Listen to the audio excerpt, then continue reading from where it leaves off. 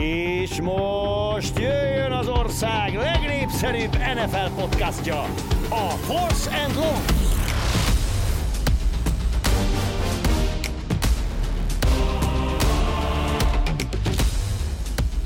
Sziasztok, az 51. adásunk, szokás szerint Budai Zolival és Bencsics Márkkal. Először is elnézést azoktól, akiknek szívfacsaró volt, hogy a múlt héten nem hoztunk olyan tippeket, és nem próbáltunk meg kielemezni a jövő heti meccseket, amikben hát szerintem így sem volt tökéletes tippünk, de cserébe nagyon sok ilyen meccset hoztunk az 50. adásban, már személyesen nem találkoztunk, legalább valamit próbáltuk vicceskedni. A héten ilyen nem lesz, viszont megint itt van Zoli. Hello, volt nekünk hálaadásunk, volt nekünk rengeteg hétvégi meccs. Hát ebből mondhatjuk azt, hogy tiéd volt a legizgalmasabb. Az egyik legizgalmasabb mérkőzés. Aha. Szia Márk. Így van, utolsó pillanatokig izgalmas meccs volt. Most se találkozunk személyesen, most azért, mert én az oltás után nem vagyok annyira jól. Ez a hivatalos, de igazából csak félünk, hogy a mikrofonoknak bezavarna az új chip, amit kaptam. Úgyhogy... De mi már a harmadik chipet kapod? Hát már a harmadik chip. Mert lassan elkezdem a másik karomba is adatni, mert kezdek kicsit féloldalas lenni, hogy lehúzza az egyik oldalamat. És hogyha én ebédre kapom a chip, és én meg a dél. Na mindegy.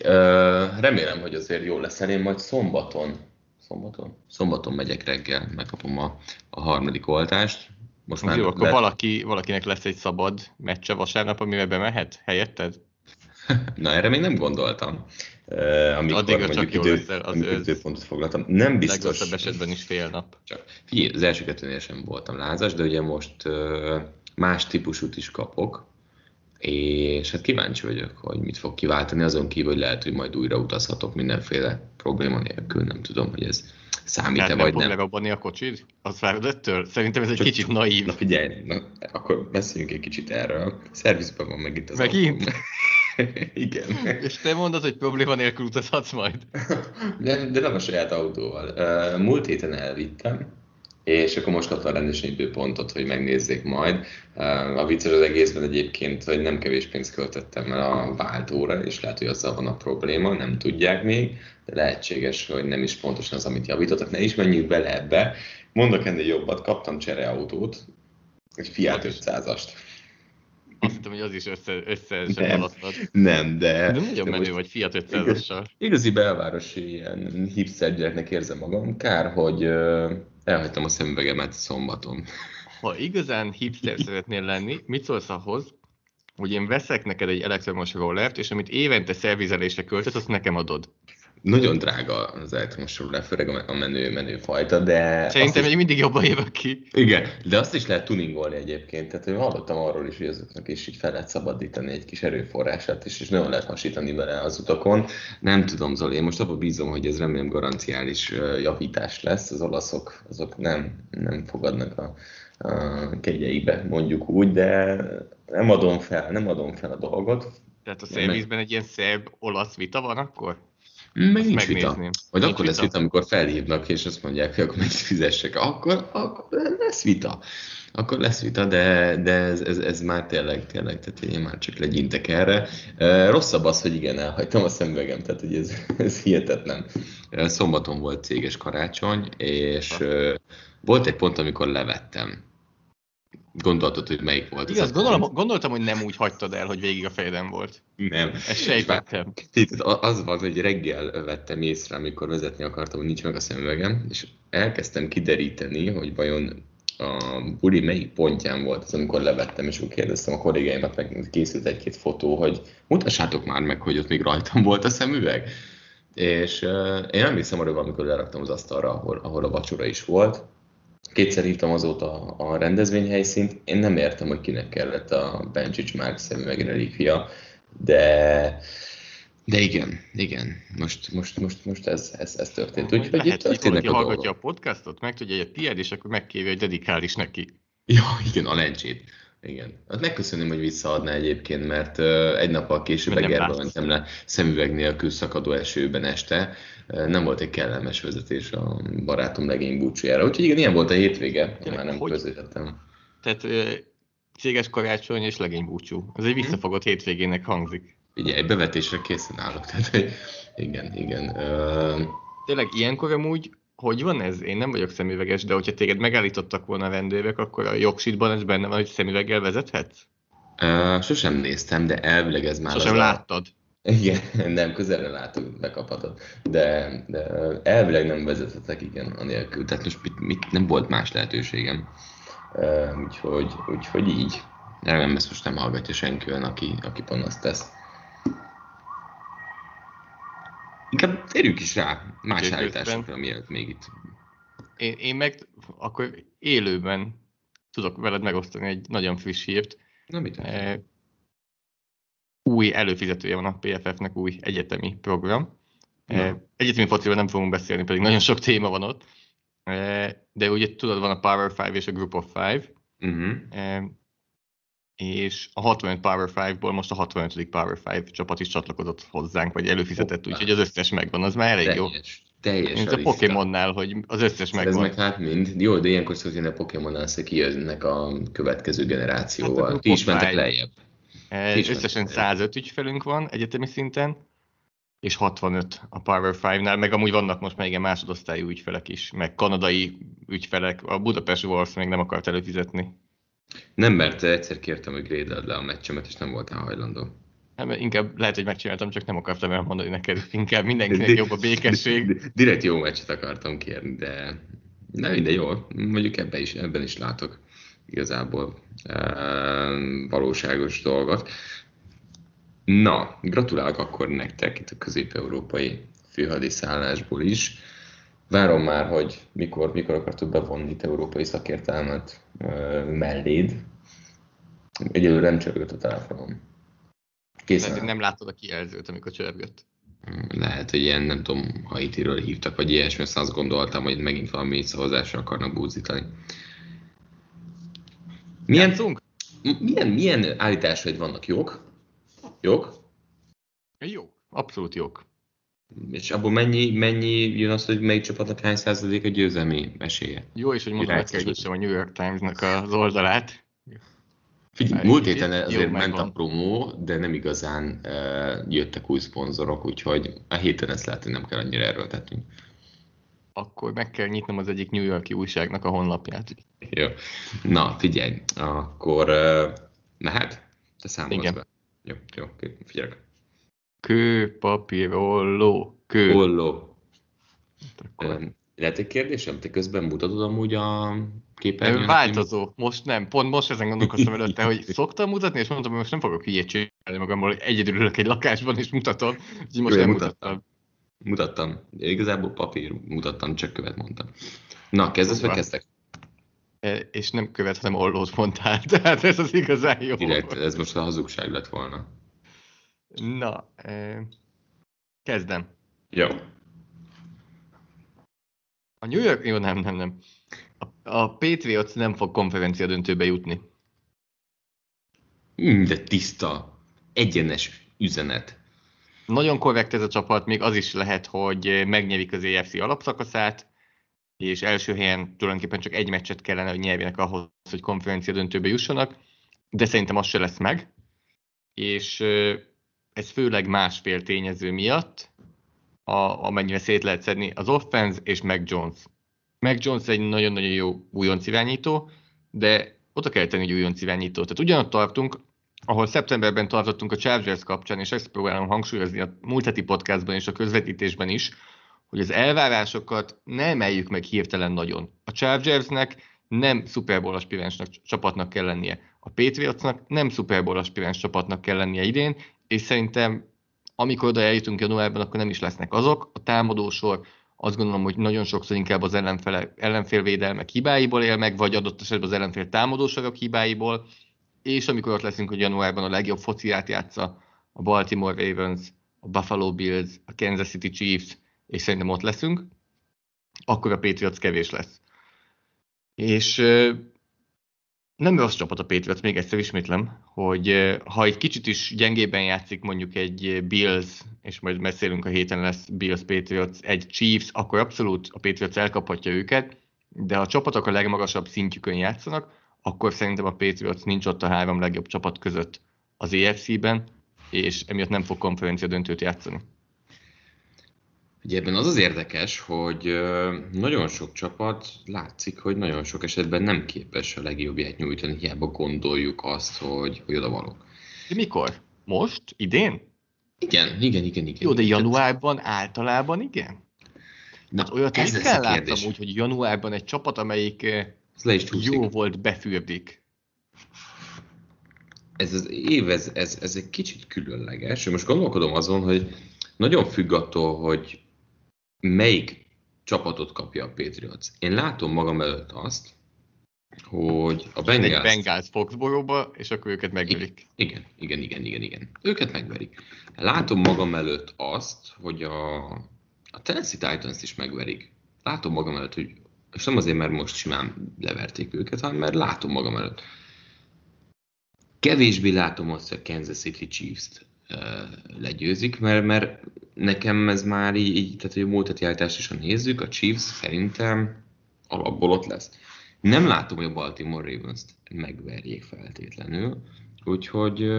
És itt a hazai pálya idegenben meccs, az azt gondolom, hogy abszolút számít. Tehát nyilván, ha nem nyerik meg az EFC alapszakaszát, akkor szerintem még nagyobb bajban lesznek, de ha megnyerik, szerintem akkor is kikapnak az első meccsen, hazai pályán. Igen, úgyhogy egyetértek ezzel kapcsolatban, mert jó az a Patriots. Nem idén kell jónak lennie. Nekem jó izgalmas. menne. De jó az. Még jó az. Nagyon izgalmas. Jó az a de csapat. az izgalmas csapatok nekem. mikor jutnak el a csúcsra? Akik ilyen szinten izgalmasak. Tehát nem nagyon. Egy Cleveland Browns tavaly, amikor nagyon jó volt. Egy Baltimore, amikor MVP volt Lamar Jackson. De tök érdekes, hogy mondasz, hogy most a kettőt érmes, az izgalmas csapat az egy olyan kategória, egy olyan fogalom jelenleg, ami nem a legjobb csapatokat gyűjti össze, hanem hogy látod, hogy hova juthat egy csapat. Igen. Tehát, hogy oda juthat egy csapat, megvan benne a potenciál, de nem most. És igen, ez a Patriots egy izgalmas csapat, de még azt is mondom, hogy ez egy jó csapat, de nem annyira jó, hogy ott legyen, úgyhogy egyetértek veled. Ettől függetlenül érdemes nézni, mert nagyon összeállt azért ez, és akár nagyon meglepetést is okozhatna. Na, az első állításom.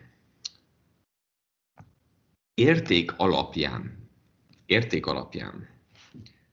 Carson Wentz első körös cseréje jobban megérte, mint Matthew Stafford 2 első körös plusz 3. körös cseréje, nyilván Jared Goffot volt.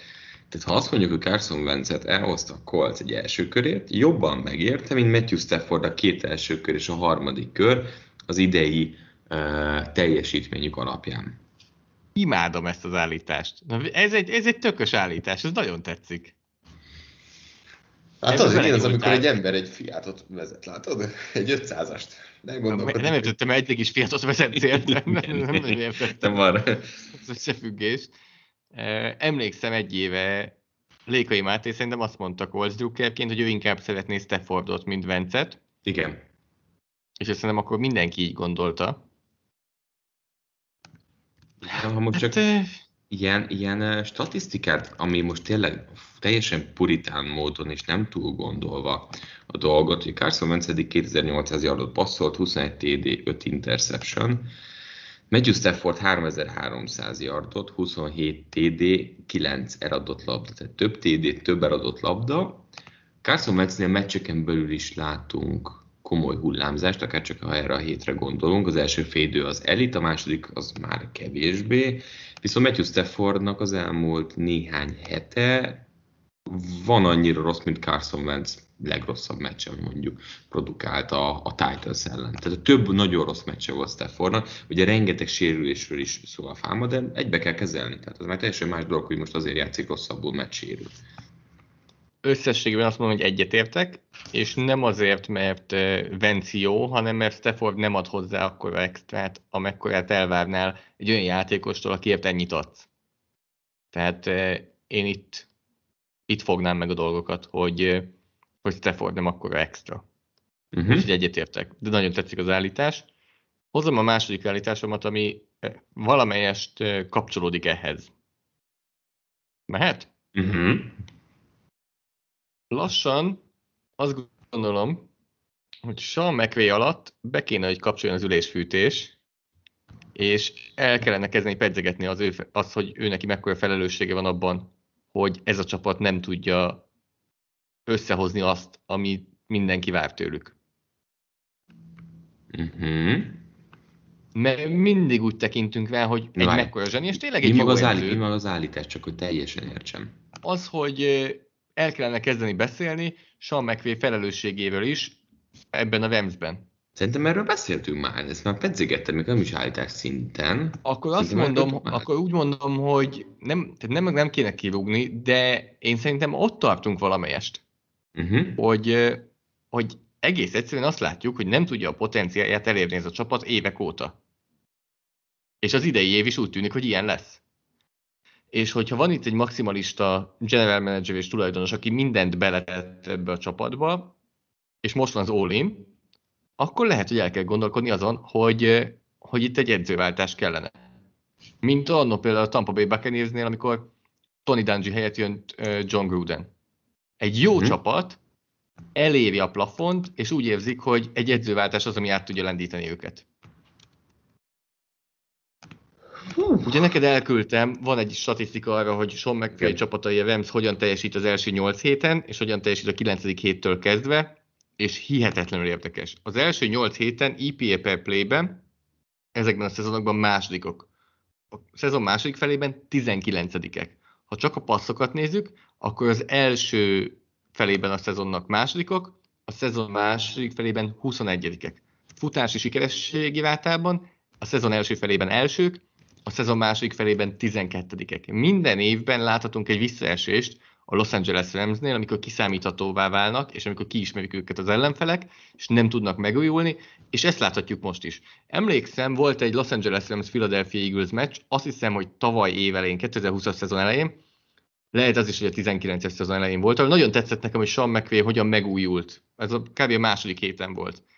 És szezonok közötti megújulás van, de szezon közbeni megújulás nem található meg a Ramsnél, és ugye arról beszélünk, hogy ez a keret tényleg adott, megkapta az irányítóját, akit meg tudtak szerezni, elsőkörös választásokat adtak érte, hozták Deshaun Jacksont, hogy aztán utána elengedjék, mert nem tudják használni, hoztak támadó falembereket ugye az évek alatt, mind a drafton, mind a szabadügynök piacról, védelemben mindenkit hoztak nagyjából, aki létezik, és mégis megint a plafonba beütik a fejüket. Teljesen egyetértek egyébként, mert ugye erről élőbőgesen mindig beszéltünk, akkor láttuk, hogy a Rams elkezdett így esni visszafelé, és ugye szerintem egy hónap ezelőtt pont arról beszéltem, hogy ez a csapat a legkomplettebb, és minden ott lehet az NFC-ben, hogy ők kiemelkedjenek, és közben egy visszaesést látunk. Nyilván az irányító kérdés is most probléma, és hogy Stafford egészségi állapota milyen, de ettől függetlenül igen, tehát hogy nagyon olyan off-seasonben újra gondolod a dolgokat, mit csinált eddig, hogy csinált eddig, de a nagy edzőknél a kulcs az, hogy a szezon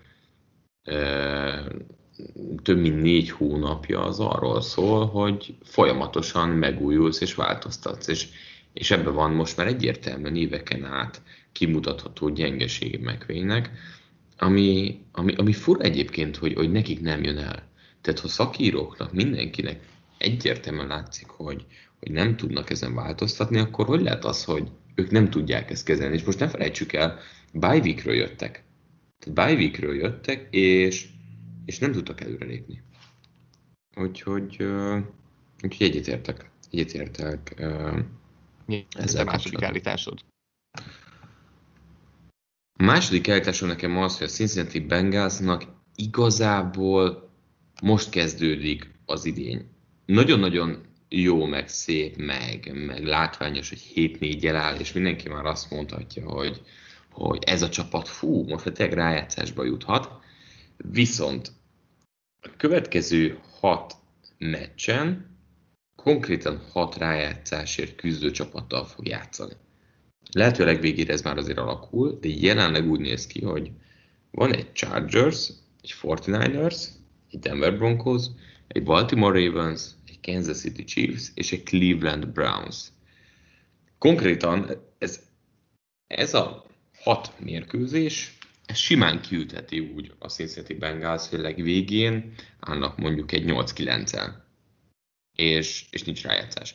Tehát nagyon érdekes. 8-9 az nagyon masszív, akkor azt mondod, hogy csak egyet nyertek a 6 meccsből. Nem, most pont azt mondom, hogy tehát idáig verték a Jacksonville-t, kétszer verték a Pittsburgh Steelers-t, verték a Detroitot, tehát volt egy-kettő ilyen meccs, meg a Vegas, de hogy összességében szerintem ez egyik olyan csapat most az AFC-ben, aki ténylegesen kidobhatja. Tehát most beszélünk úgy, és tekinthetünk úgy a Bengalsra, mint egy rájátszásért küzdő csapat, és szerintem innentől jön az, hogy mit is tud valójában ez a csapat, akinek azért most már lehet, hogy arról lehet beszélni, hogy van vezető edzője, de amit eddig láttunk, azt szerintem tökre nem számít, mert a következő 6 meccs fogja eldönteni az egész évnek a megítélését, és ha esetleg nem jutnak rájátszásba, akkor sem fog tudni azt mondani, hogy ez a csapat, ez előre lépett, mert innentől ez már csalódás lesz. Mert 6 olyan csapattal játszanak, akik pont ugyanazért a célért dolgoznak. Tehát itt már nem lesz olyan, hogy futottak még Jacksonville, vagy nem tudom, Chicago Bears és társai.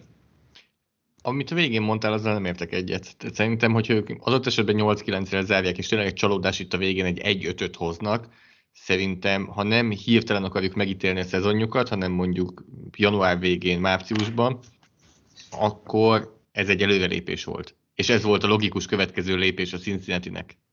Ez oké, de nem lenne csalódás. De most már nyilván csalódás lenne a meccs hevében, de hát ez ugyanaz, mint az előbb is említettem, hogy csalódás lenne a Patriots drukkereknek, ha nem nyernének Super Bowl-t. De ha hátralépünk 2-t, és a szezon elejétől végéig nézzük az egészet, akkor szerintem ez nem csalódás, hanem egy előrelépés, akkor is, hogyha mondjuk negatív mérleggel zárnak, amivel azért kis esélyt látok. Tehát itt a 6 meccsből szerintem 2-t valahogy csak behúznak, teszem hozzá, hogy még az se lesz valószínűleg elég a rájátszáshoz, a 9-8 az nem lesz elég, a 10-7 már igen. De teljesen igazad van, hogy egy nagyon komoly 6-os jön itt a Bengalsnak, 6 jó és erős csapattal, vagy nagyjából jó és erős csapatokkal. Összességében viszont szerintem, na jó, a 0-6 az már végképp rossz, ugye egy 7-10, de igen, most az tényleg borzasztó, de összességében az egy előrelépés. Még mindig. Azért gondolom azt, hogy nem, mert hogy pont most játszik 6 olyan csapattal, ami igazán megmutathatja, hogy ez a csapat mondjuk versenyképessé vált. De kell, hogy versenyképessé váljon már idén? Szerintem már az előrelépés, hogyha egy szinten ezek a csapatok alatt van, hanem hogy azon a szinten van, amelyik megveri a Jaguars-t, amelyik megveri kétszer a Pittsburgh-öt. Szerintem ez már egy előrelépés. Az egy újabb szint, tehát akkor már 2 ugrunk a szintek között, hogyha ezekkel a csapatokkal fölveszi a versenyt. Jó, nyilván Baltimore, Kansas egy másik vonal, de hogyha azt mondjuk, hogy maradék 4-ből ők 2 hoznak, akkor meg az van, hogy 9-8-as csapat a legrosszabb esetben is, és akkor már azért kopogtat. Hát itt most apróságokon beszélünk, hogy 9-8 vagy 8-9. Igen, valóban azért innen, abból a 4-ből 2-t illene, hogy megverjenek. Igen. És akkor azt mondom, hogy akár még össze is jöhet itt a 7. hely. Úgyhogy a Chargers, Broncos, ezek folytatják ezt a formát. Mi az utolsó állításod? Az utolsó állításom az, hogy a szezon végén Pete Carrollnak vissza kell vonulnia. Ez nagyon csúnya szezon, és igazából már így se lesz ez szép. Ez már így se lesz szép, de innen most a padlóról megpróbálni visszaevickélni és újraépíteni egy csapatot 70 évesen, ahol valószínűleg a franchise irányítódat is elveszted, körülötte nagyjából ott tartunk, hogy semmi nincs ebben a csapatban, akkor ezt nem, ebben neki nem kell belennie 70 évesen. Nem kell, hogy lebontsa egy kicsit a szobrát. Nyilván nem tudja lebontani szerintem Seattle-ben a szobrát, de ne próbálkozzon az, hogy lebontja a szobrát azáltal, hogy most ilyen 5 győzelmes szezonokat hoz egymás után. Szerintem inkább most vonuljon vissza, és az újraépítést kapja meg egy új edző. Ez a Seahawks nagyon mélyen van. Nagyon. És tök érdekes egyébként, hogy Bill Belichick 69 éves, és most kezd bele egy totál újjáépítésbe, és mennyire másképp éled meg ezt a dolgot. A Pete Carroll vonulj vissza, ez nem jó. Nem? Ez ilyen szempontból. Azért Belichicknek akármennyire is mondjuk, aki az elmúlt időszakban kapcsolódott be az NFL-be, annak Carroll is úgy tűnhet, hogy ott van mindörökség óta, vagy mindörökké ott van már, de azért szerintem Belichick sokkal jobban összefonódott a Patriots-ral, ha más nem a sikerek miatt is. Tehát ott sokkal jobban érzem ezt. Carroll igazából nagyjából egy ilyen, hogy hívjuk ezt, egy turnust levezetett, vagy egy ilyen hullámot megült. Most már nagyjából Russell Wilson hullám, ugye már előtte is ott volt, és előtte is volt egy-két sikere a csapatnak Russell Wilson előtt, de nyilván amikor Wilson jött, és ezt nyilván nem Wilsonnal kell egy egyben összekötni, hanem a védelem is abszolút adott volt hozzá, az a védelem, ahol Bobby Wagner jött. Tehát nagyjából most, hogy így Wagner és Wilson mennek ki a csapatból, szerintem ő most így kimehet. Viszont Belichick már fölépített és lerombolt egyszer-kétszer. Tehát még akkor is, hogyha ugye végig Brady volt az irányítója, ugye elmondhatjuk, hogy ott bőven volt generációváltás a 2007-es és a 2011-es csapat között. Egyértelmű. Tehát ugye csak ott volt egy Mayo, McCourty, Hightower irány, az egy, ott már levezényelt egy ilyet. Carrollnál én nem érzem azt, hogy levezényelt volna egy ilyet. Az érdekesebb egyébként, hogy egy fix jó irányítóddal mennyivel könnyebb lenne levezényelni generációváltást. Nézd, Mike Tomlin és a Steelers levezényelték annó. Ugyanúgy meg volt Roethlisbergernél is az a generációváltás. Bár nem tudom, hogy a Pittsburgh visszatérte valaha abba az elitbe, ahol volt az előtte lévő generációban. Volt egy-kettő nagyon komoly év, ha emlékszel. Az Antonio Brown, Le'Veon Bell, Roethlisberger, az nagyon közel volt ahhoz szerintem. Csak ugye az egy más szemlet volt, eljutottunk oda, a Pittsburgh Steelersnek ott egy elit támadó egysége volt, nem egy elit védelme. És így pont ott voltak ezek a generációváltások ilyen szempontból.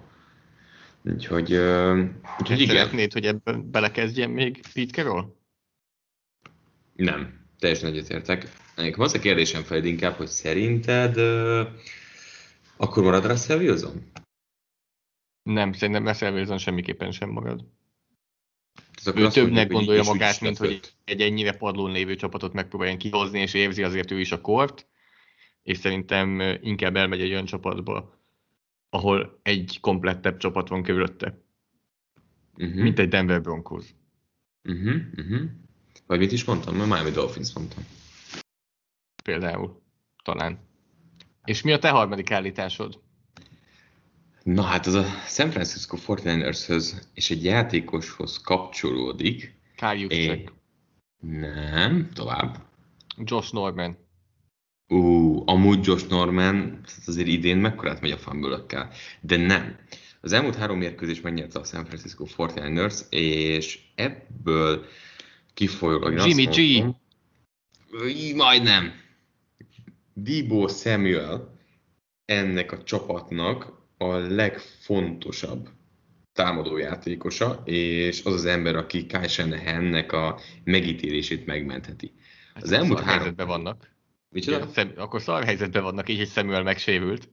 És pont ez lehet a probléma ilyen szempontból, hogy az elmúlt 3 héten Deebo Samuel egy teljesen más arcát tudták elővenni, hiszen futójátékosként mindhárom meccsen TD-t futott, és Vikings ellen 2-t is, és ugye nyilván a passzjátékban visszaesett, de pont ő lehet az az ember, vagy neki kéne annak az embernek lennie, aki az extrát, az X-faktort hozza ebbe a 49ersbe, hogyha tényleg rájátszásba akarnak ütni, mert Jimmy Garoppolo nem fogja. George Kittle eltűnik a rengeteg blokkolási feladattal. Tudjuk azt, hogy Ayuk hullámzó, de Deebo Samuel az, aki ebben a csapatban az extra. És nélküle szerintem nem fog összeállni. És azt gondolom, hogy akkor most rossz hetek jönnek a 49ers, nem olvastam, nem lehet tudni szerintem még, hogy meddig nem játszhat Deebo Samuel. Még nincs pontos info arról, és pont ezért hoztam őt, hogy az ő kiválása tehát egy nagyon fontos kulcsjátékosnak kiválása, és nagyon látszódni fog az, hogy mit jelent. Hiába jött vissza Mitchell a futójátékba.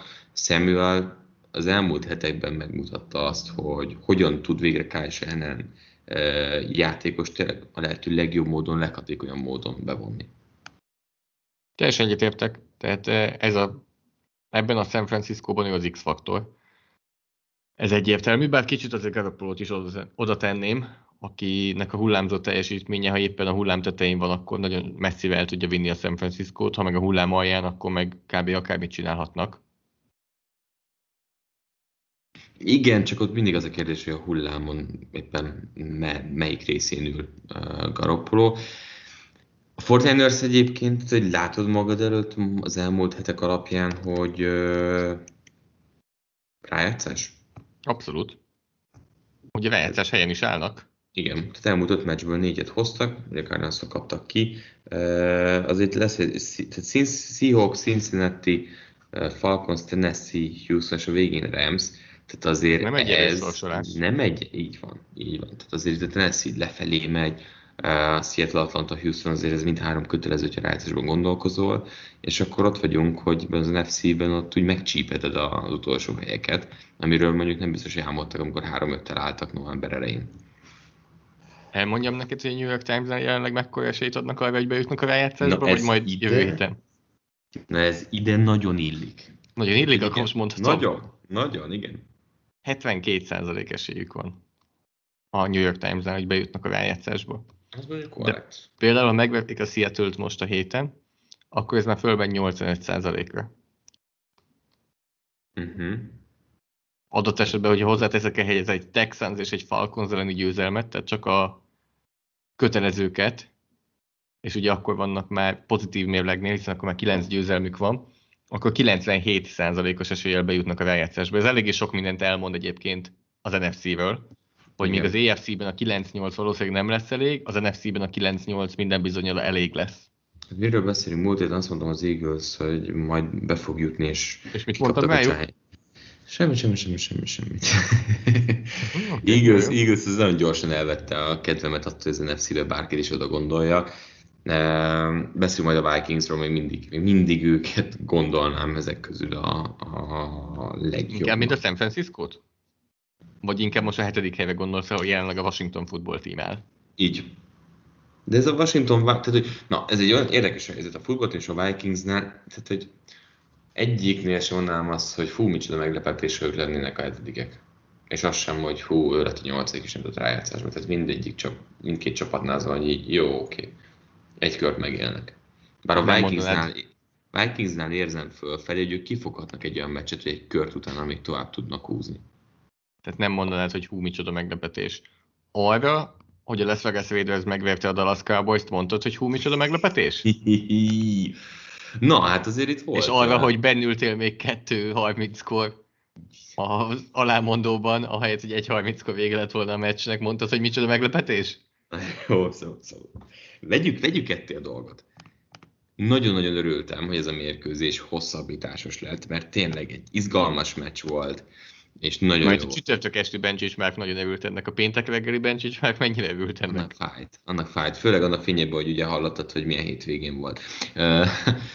Na de annak rohadtul nem örültem, hogy ezen a meccsen 28 szabálytalanság volt. 276 yardért. Ugye ezen a meccsen mindkét csapat 13 harmadik downból 3-at csinált meg. Hogy ezen a meccsen komolyan az összes amerikai reklámot ki tudták futtatni és pörgetni, és az ember azt érezte, hogy sosem lesz vége. Hát csak a negyedben volt 5 darab pontszerzés, és mindegyiknél elmentek. Hát nekem a full kedvencem az a vonal volt, amikor Mariota megcsinálta a TD-t, elmentek reklámozni, jó, jött a kickoff, vagy Pollard a kickoffot visszahordta, és megint elmentek reklámozni. És így ez a miért? Tehát most megkaptuk az NFL-nek a savaborsát, és azt is egyébként, hogy miért lehet utálni ezt a sportot. Tudod, hogy hány play volt a meccsen? Nem tudom, mondtam-e neked, ugye én ezzel a meccsen dolgoztam. Átlagosan NFL meccsek úgy 160 és 180 play között vannak. Ezen szerinted mennyi volt? Ezen szerintem 140. Nem, 210. 210 play volt. Rengeteg play volt. Neked úgy tűnt, hogy kevés play volt? Igen. Annyira rossz volt, hogy sokat el akartam felejteni. Rengeteg play volt. Emiatt is tartott ennyire sokáig a meccs.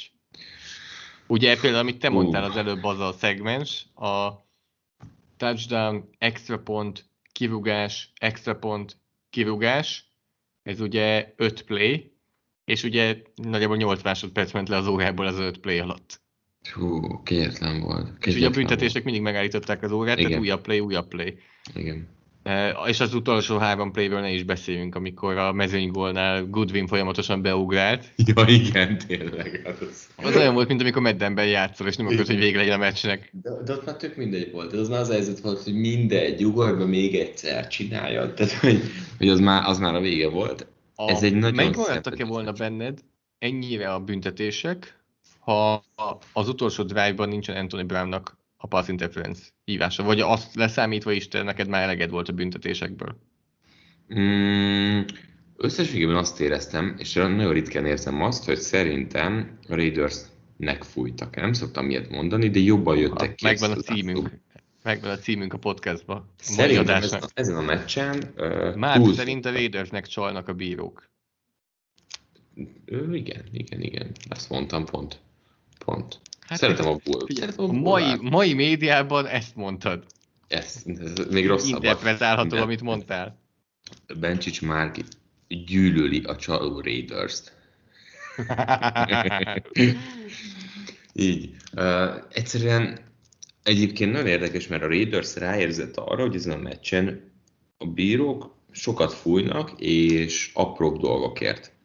Ezen a meccsen úgy használták ki, hogy elkezdtek minden hosszú paszt dobálni, lehetőleg mondjuk Brown irányába, mert abból mindig szinte zászló lett. Ha hosszú passz, akkor elmentek, dobták jobbra, legyen az Dishon Jackson vagy bárki, és ültek is a zászlók. És a legvégén a legbosszantóbb egyértelműen az a pass interference szabálytalanság volt, amikor egy rövid passz eltalálta a Dallasi védőt, és arra jött a zászló. Igazából, amit mondtál, a Las Vegas védelemben, most csak a védelemben jött 4 zászló, a Dallasnál csak Anthony Brownra jött 4 zászló, és összesen 8 zászló jött a Dallas védelemre. Abból 7-et kértek. Ez gyilok. Aztán átmegyünk támadó oldalra, a Dallasnál csak 4, a Las Vegasnál ott volt 6. Tehát... Összességben több zászló jött a Dallasra, ahogy te is mondtad, hiszen ellenük csaltak, ahogy te is mondtad, és Anthony Brownra jött ugye egyedül 4. Én úgy vagyok vele, hogy mindegy, kiegyenlítődik a végén, izgalmas meccs, de az utolsó zászló az nagyon kár. Azt én nagyon-nagyon sajnálom. Valószínűleg azt mondom, hogy jogos, mert nem nézett vissza. De én nem akarom, hogy ez döntse el a meccset. És az egyértelmű, hogy eldöntötte a meccset. Tehát kicsit Brownra is mérges vagyok, kicsit a bírókra, mert ilyet el is lehet engedni. Ez olyan volt, hogy miben nem az volt, hogy feltette a kezét, tudod, és akkor úgy ütötte le, hanem futott, és eltalálta a labda. Tehát, hogy belefutott az elkapóba. Igen, értem, de hogy erre, amikor vissza is fordul, akkor konkrétan hanyat vetődik. Tehát, hogy ilyen, szerintem igen, értem. Nagyon persze irreális, amit kérnek ezektől a játékosoktól, hogy forduljanak meg ilyen szituációban.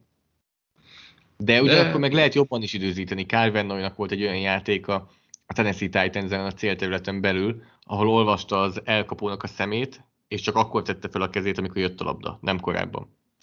Igen, ez tény.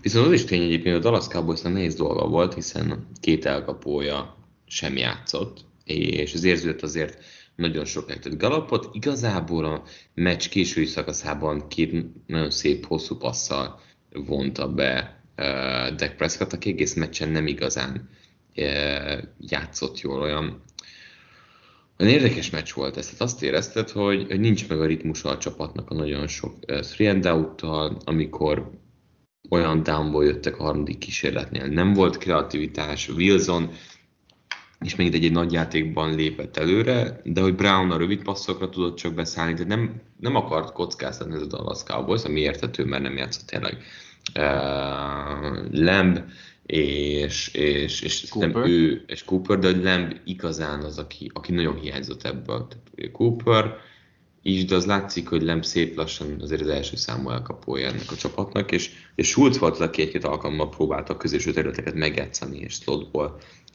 dolgozni, de ugyanúgy kijött az, hogy Gallup nem első számú elkapó minőség sok esetben. hanem ő tényleg, ha mellette van egy király, akkor második számuként, vagy harmadik számuként aztán pláne nagyot tud hozni. Hozzáteszem azért abban a két játékban az idén tök jó játszó Casey Haywardet azért nagyon szépen megverte, és igazából Prescottot azért nagy játékot csinált. Tehát nem tudom eldönteni azt, hogy jó volt-e azt, hogy egy kicsit visszafogták Prescottot, voltak azért gyengébb passzai is, de nagyon ilyen megúszós ez a meccs, attól függetlenül, hogy majdnem 70 pont volt.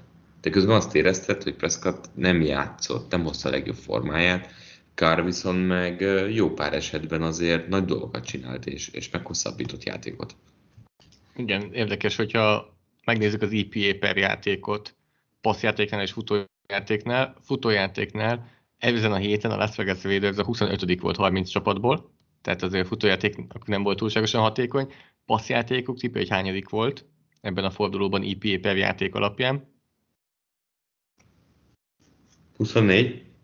Első a Las Vegas Raiders passzjátéka. Magasan. Tehát a Bills a második leszakadva, és a Dolphins a harmadik még jobban leszakadva. Tehát nagyon-nagyon hatékony volt a passzjáték, még úgy is, hogy ugye kiesett Darren Waller, aki azért a legfontosabb játékosa talán a támadósornak. Jones nagyon hatékonyan játszott. És Deshaun Jacksonnak nagyon jó meccse volt. Igen. És hát Hunter Renfrow meg már évek óta mondjuk, hogy ez kiemelkedő. Azt akarod, hogy bevonjunk itt a PFF osztályzásba, vagy elemzésbe, és közben végigmondtad a top játékosokat az osztályzatok alapján ez a meccsen. Az első Deshaun Jackson volt, a második Darren Waller, harmadik Zay Jones, a negyedik Colton Miller, ötödik Hunter Renfrow. És Waller még úgy is, hogy szerintem egyébként neki volt egy tiszta fumble-je. Hát jó, igen, az nem nincsen benne az osztályzatban. Nem közétek, mert ugye nem az lett, de az nekik fumble volt egyébként. Hát szerintem nem volt az. Ha fumble-nek ítélik, akkor fumble-ként kezeltük volna. Én szerintem az túl közel volt ahhoz, hogy akármelyik irányba is definitíve azt mondjuk, így, hogy azzal mentünk, amit a bírók mondanak.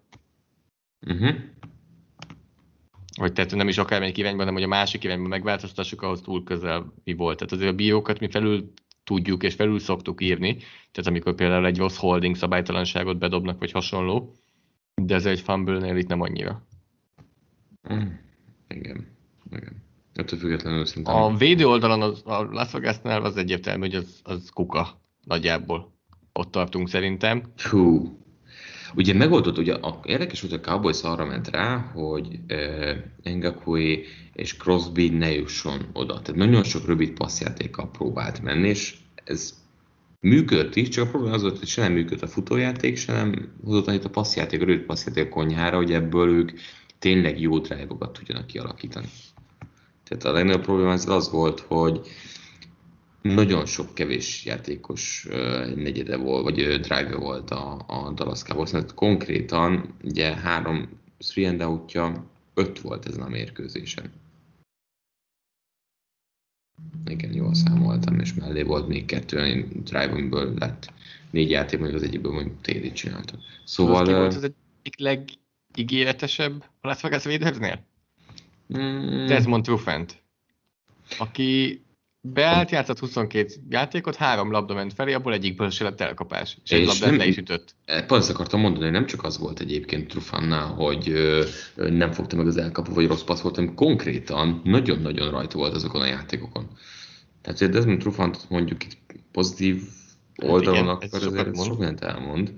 Mint ahogy azért Jacobsnak, hogyha leveszik a hosszú futását, 21 futójátékból hoztak 66 yardot. És köszi. Mielőtt tovább megyünk, én szeretnék egy pár szót mondani még Micah Parsonsról, akit most osztályoztam szerintem először, és hát imádtam. Egészen elképesztő. 43-szor ment sietetni, abból 10-szer össze is szedett valamilyen fajta nyomást. 4-szer megütötte Carrt, 1-szer szekkelte, 5-szer sietette. Nagyon durva motorral bír. Tehát, hogy úgy hajt, és nagyon sokféle módon csinálja ezt, és nagyon-nagyon jó nézni Parsonsnak a játékát.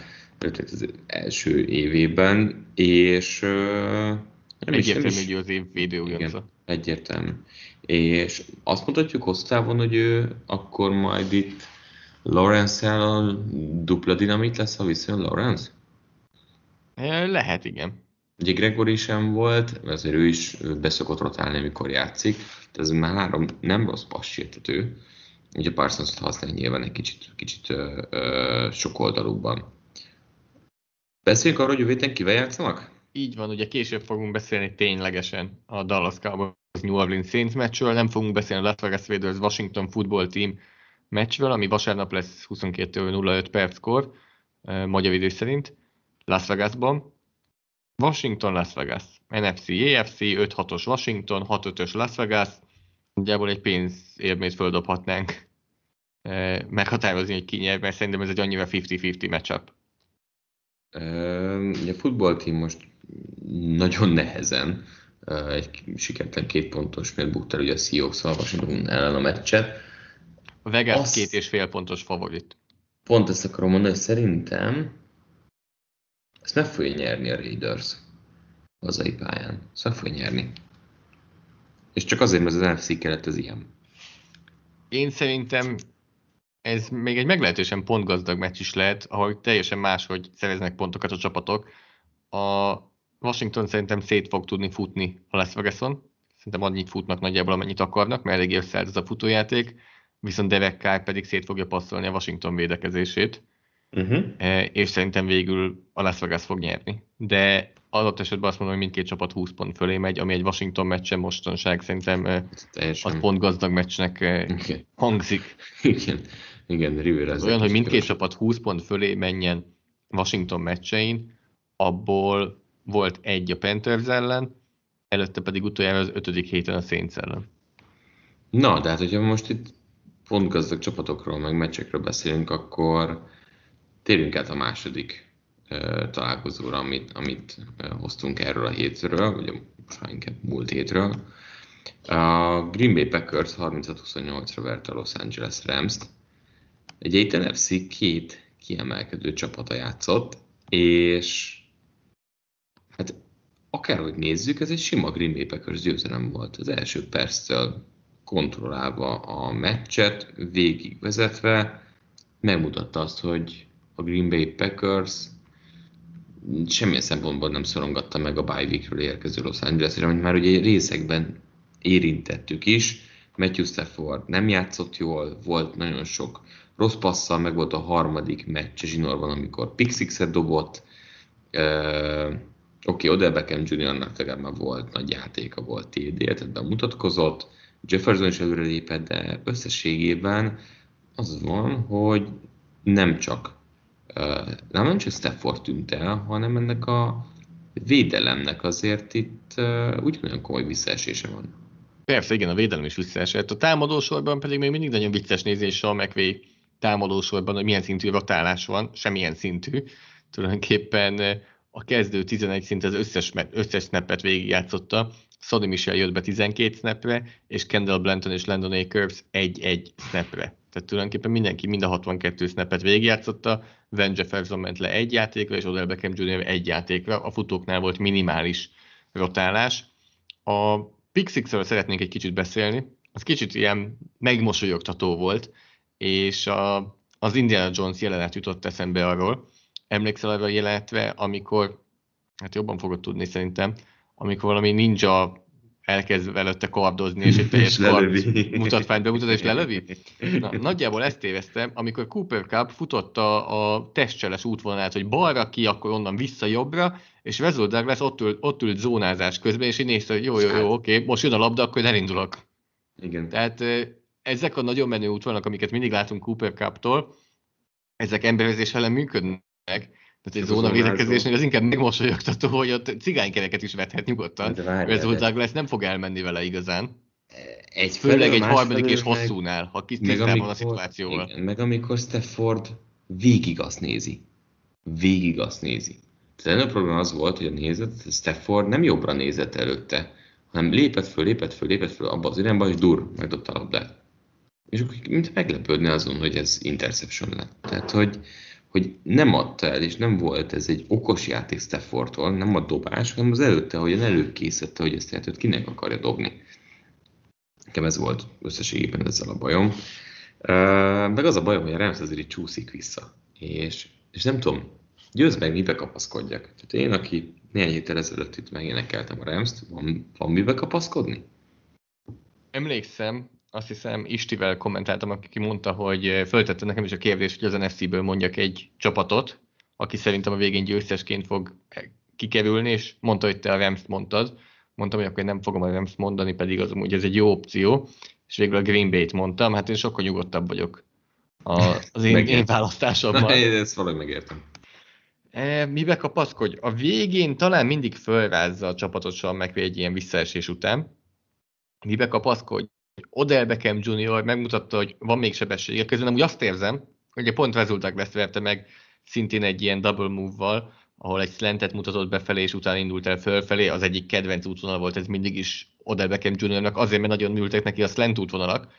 De azt érzem, hogy ez megmutatta, hogy ott van még a sebesség, és mélységi elkapóként abszolút veszélyes tud lenni, de szerintem, hogyha nem harapnak rá erre az útvonalra a védők, akkor ez neki elveszi a kedvét. Én úgy érzem mostanság elmúlt 3-4 évben, hogy neki nincs nagyon kedve ezeket az 5 yardos slanteket futni, vagy 10 yardos comebackeket futni, 6 yardos out útvonalakat futni. Ő neki ahhoz van kedve, hogy mélységből megverje a védőt, és sebességből fussanak egy versenyfutást, de nincs kedve összeveretni magát. Ugye volt egy harmadik kísérlet is, amikor odadobta a labdát Stafford, és Beckham Jr.-nak igen, 2 védő szorításában, de el kellett volna kapnia a labdát, és nem sikerült elkapnia, és ezért akadt meg az a drive.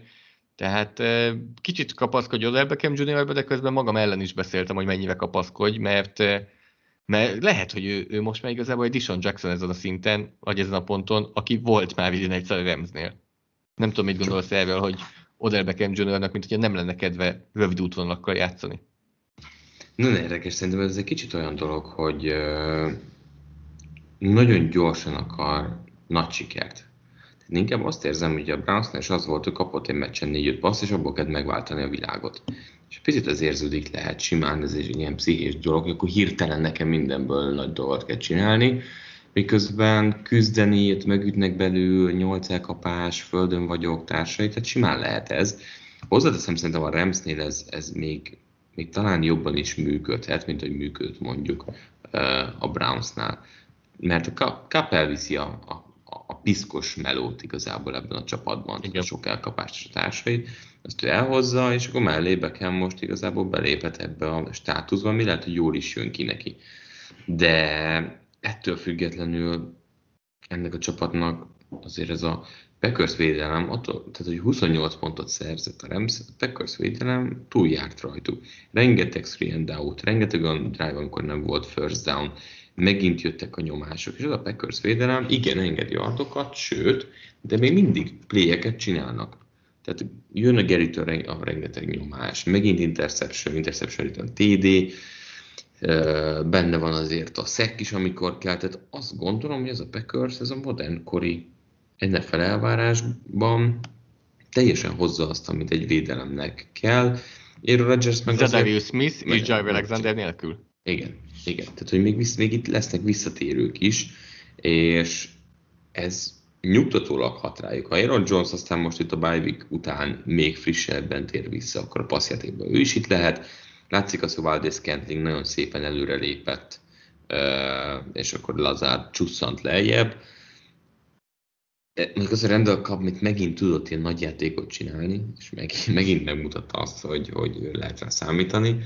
Valaki mindig előrébb. Tehát az látszik az elmúlt hetekben, hogy a Packersnél valaki Adams mellé mindig megérkezik. Legyen az Dillon, legyen az Valdes-Scantling, legyen az Lazard, de az is érződik, hogy kell ennek a csapatnak, hogy legyen még itt egy extra játékos. Érdekes, amit viszont többen kiemeltek, az az, hogy Allen Lazard nem tudja hozni azt, ami miatt ő jó lenne, vagy ami miatt őt tartják igazából, ami miatt ebben a csapatban van, az az, hogy egy nagy fizikális elkapó, 5 passz ment felé, abból 2 kapott el 13 yardért ezen a meccsen, de ebből a 3 elejtett labdából 2, vagy nem elkapott labdából 2 olyan volt, ami egy úgynevezett contested target volt, tehát amikor mondjuk gyűrték az elkapót közben, és ott voltak szorosan rajta, és egyiket se kapta el. Pedig neki ebben kéne jónak lennie, ő nem a sebességéből fog megélni, meg abból, hogy elszakad, hanem hogy egy nagy célpont Aaron Rodgersnek, és ez az, amit nem hozott ezen a meccsen. Az azért látszik, hogy Titan vonalon komoly gondjuk van, tehát hogy ezt teljesen lehet, hogy el kell engedniük erre a szezonra.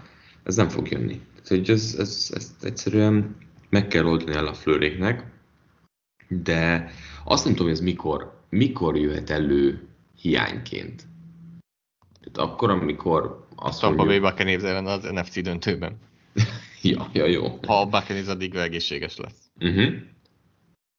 Amiben még kapaszkodj, kérdezted, hogy miben kapaszkodj Ramsként, az Von Millernek a bíztató játéka szerintem, aki azt mutatta, hogy a dinamikája, sebessége az szinte még mindig ott van. Én főleg a futójátékokat néztem, de a passzjátékokban is kifejezetten sikeres volt, és sokszor oda tudott érni.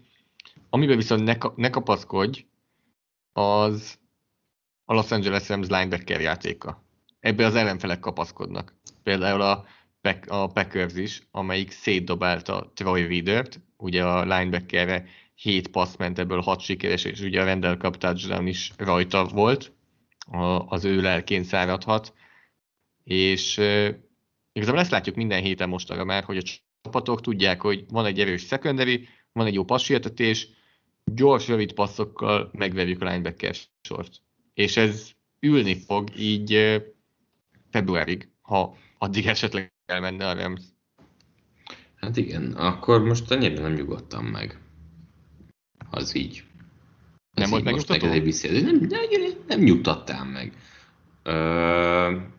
Az nyugtató mondjuk jövő héten a Jaguars-szel játszanak. Tehát, hogy az nyugtatóra. Tehát most már ott tartunk, hogy a Ramsnek vissza kell jönnie a győzelem útjára, és ez egy tökéletes visszalépés lehet a Ramsnek. Győzelem útja, ez valami hollywoodi filmnek hangzik. Hát figyelj, ha Super Bowl-t akarnak, tehát ők hollywoodi sztorit akarnak. Ki játsza Sean McVay-t? Szerintem Ryan Gosling. De akkor ki játja Matthew Staffordot? Matthew Staffordot ki játsz. Ami nagy fejükkel. Ben Affleck nem szőke. Hát de Stafford sem annyira szőke. Hát én világos barna. És gondolkodom, a Ryan Gosling viszi Sean McVay-t. De az eléggé ül. Hát az jó. De Ben Affleck szerintem amúgy nem rossz. Mert a nagy arc az ott van, igen. Csak ő idős ehhez. Matthew McConaughey. De csak olyat mondunk most egymás után, akik idősek. Nem, öregek mi is. Nem tudok ilyen újkori, ilyen fiatal színészeket, ilyen Netflixeseket meg társai. Jó, ki játssza Aaron Donaldot? Keres ő maga. Színészt. Ez tipikusan ő maga. Igen. Tehát, hogy... Ilyet nincsen. Nincs. Hát várjál, van tudod ki lehetne még Matthew Stafford? A Thor. Mi neve? Chris Hemsworth. Aha, ő lehetne, nem? Abszolút. Kicsit túl van gyúrva, de belefér abba a sztoriba. Vagy igen. Na mindegy, nektek mondhatok, hogy ki lehetne mondjuk ebben a hollywoodi sztoriban, de nem tudom, lesz hollywoodi sztori, de a Jaguars után azért ott a Cardinals ez egy igazi hollywoodi sztori, ott játszanak. Nagyon szép. Hát akkor nem is kell igazából stábot itt utaztatni, meg ilyenek. Könnyen megoldják. Na, mondasz, vagy neked van még bármi, ami a fejedből ezzel a meccsel kapcsolatban? Nem igazán. Ennyi, igen, hogy cool szituációkban még mindig a linebackereket égetik. És ezt láthatjuk.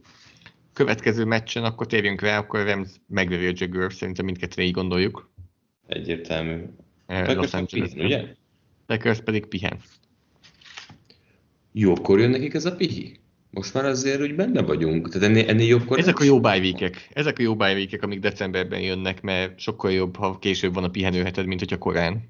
Hát, főleg, hogyha nem, ugye Super Bowl aspiráns vagy. Akkor lehet, igen, tehát a szar helyzetben vagy, akkor korábban jöhet. Látjuk, hogy mindegy, mikor van. Igen, a Ramset sem tette helyre egyébként a bye week.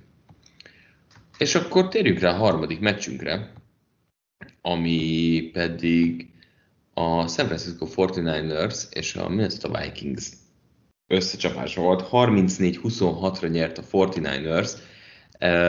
Egy érdekes meccsen, aminél több lehetősége is volt a Vikingsnak, hogy egyenlítsen. A Vikings kivételesen agresszív volt, és nem is akarok tovább menni. Vikings ráment negyedik kísérletre, hogy TD-t szerezzen. Mit szólsz hozzá? Mennyire új dolog ez? Igaz, hogy nem sikerült, de megtette. Az azt jelenti, hogy Mike Zimmer többször nem fog. Igen. Főnök látjuk, hogy nem működik. Nem, egy Pete és Mike Zimmer ilyen szempontból ugyanaz. Így ráír, hallott Pete? Megpróbáltam. Nem jött össze. Tudom, nekem sem szokott. Jó, akkor hagyjuk. Nem érdemes, abszolút. Abszolút az elgondolás, hogy akkor nem érdemes. Ugye elvesztették Dalvin Cookot is, válsérülés. Igen, még egy fumble is lett abból a játékból. Igen. Tehát látod csak, hogy megint egy kicsit bepillantást engedjek így a kontextusba, ott nem lett leértékelve ő a fumble miatt. A fumble az egy nagyon csúnya leértékelés szokott lenni a játékosoknál, de nem kapott negatív osztályzatot, amiatt, mert hogy kiugrott a válla, és még a kezében volt akkor a labda, és utána dobta el, engedte el. De az egész adásidőt ki tudnánk tölteni, ha arról beszélünk, hogy kik sérültek meg ezen a meccsen. Ugye Deebo Samuel-t is már említettük korábban, Dalvin Cook, Anthony Barr pont egy olyan játéknál, ahol az ő hibájából lett egy nagy játék, és akkor jelezte, hogy meghúzódtam, akkor én most lemegyek. Christian Doriso, az újonc baloldali tekője a Minnesotának, Fred Warner se fejezte be a meccset a San Franciscóban, tehát nem epizód szerepet játszó játékosok dőltek ki, hanem szinte a legjobb játékosok. Igen, és ez rá is ment, hogy ami a harmadik negyedben pont zuhatag rájuk zúdult, mert ugye úgy ment ebbe a harmadik negyedbe, hogy 14-14 volt, és úgy lett vége a harmadik negyednek, hogy 34-26. Ezért ez mennyire durva, hogy ennyi minden történt a harmadik negyedben, hogy aztán a negyedik negyedben meg a nagy semmi. Tehát, hogy konkrétan a nagy semmi, ami azért is történt így, mert hát hozta a szokásost a 49ers, és noha a legvégén egy elrontott mezőnygól volt Robbie Gould-tól, de azért csak el tudtak égetni 7 percet abban a drive-ban, 12 játékkal. Tehát ezen a meccsen megint megcsinálta azt a 49ers, hogy volt egy 8 perces drive-juk a második negyedben, ami TD-vel zárult, és itt az utolsóban, hogy 7 perces drive, ami ha meg lett volna az a mezőnygól, lezárul a meccs. Tehát amit viszont nagyon tud Shanahan, az az, hogy öli az órát. Na, tehát ezt kellett volna amúgy háladás meccsen is csinálni a Raidersnek. De hogy... Jó, de a Raidersnek van egy Trent Williams-e? Nincs. Trent Williams-e senkinek sincs. PFF futásblokkolási osztályzata idén 99,1. Az nem normális dolog. Én dolgoztam ezen a meccsen, én azért adtam neki egy -1-et egyszer, azt tudom, de utána meg eléggé sok pluszt, mert tényleg elképesztő Trent Williams. Tehát ő helyes. Olyan nagyon jó hasonlatot láttam, Sam Monson kollégám írta, azt hiszem azt, hogy olyan, mint amikor tudod, középiskolás meccseket nézel, valaki nagy sztárjátékosnak a középiskolás meccseit. Tehát ráteszi a kezét egy linebackerre, és nagyjából úgy érzed, hogy ki tudja dobni a pályáról. És onnantól, hogyha ráteszi valakivel a kezét, vége. Mint a Blindside című filmben, nem? Amikor pontosan. Abszolút az jut eszembe. És közben van hozzá egy sebessége is, élmény nézni Trent Williams-et. A másik oldalról Daniel Brunskill-nek nem volt annyira erős meccs a jobb oldali gárdnak. Ő engedett pont egy sietetést, amikor Garoppolo dobott egy csúnya interceptiont, amikor félreolvasta a védelmet, és Harrison Smithnek passzolt. De a másik oldalon is volt egy ilyen Cousinsnak eleve gyenge meccse volt, az interception pedig nagyon-nagyon csúnya volt, egész egyszerűen nem látta a védőt, és csúnya volt. Neki dobta a labdát. És a legvégén is azért ne felejtsük el, hogy megremegett. Ott volt a kezében. Megremegett, illetve még korábban is, tehát az egyik kedvenc jelenetem ebből a meccsről, az Van Woodnak a hosszú kickoff return TD-je után a 2 pontos próbálkozás, ahol Justin Jefferson szabadra játszotta magát, és Kirk Cousins olyan szinten alul dobta, ha valaki meg tudja nézni, nézze meg azt a 2 pontos, mert Jefferson és Dalvin Cook reakciója az minden szónál többet mond. Mindketten olyan szinten csalódottak voltak, és olyan szinten kb. Egy kiakadtak, hogy ez hogy nem sikerült odadobni a Cousinsnak.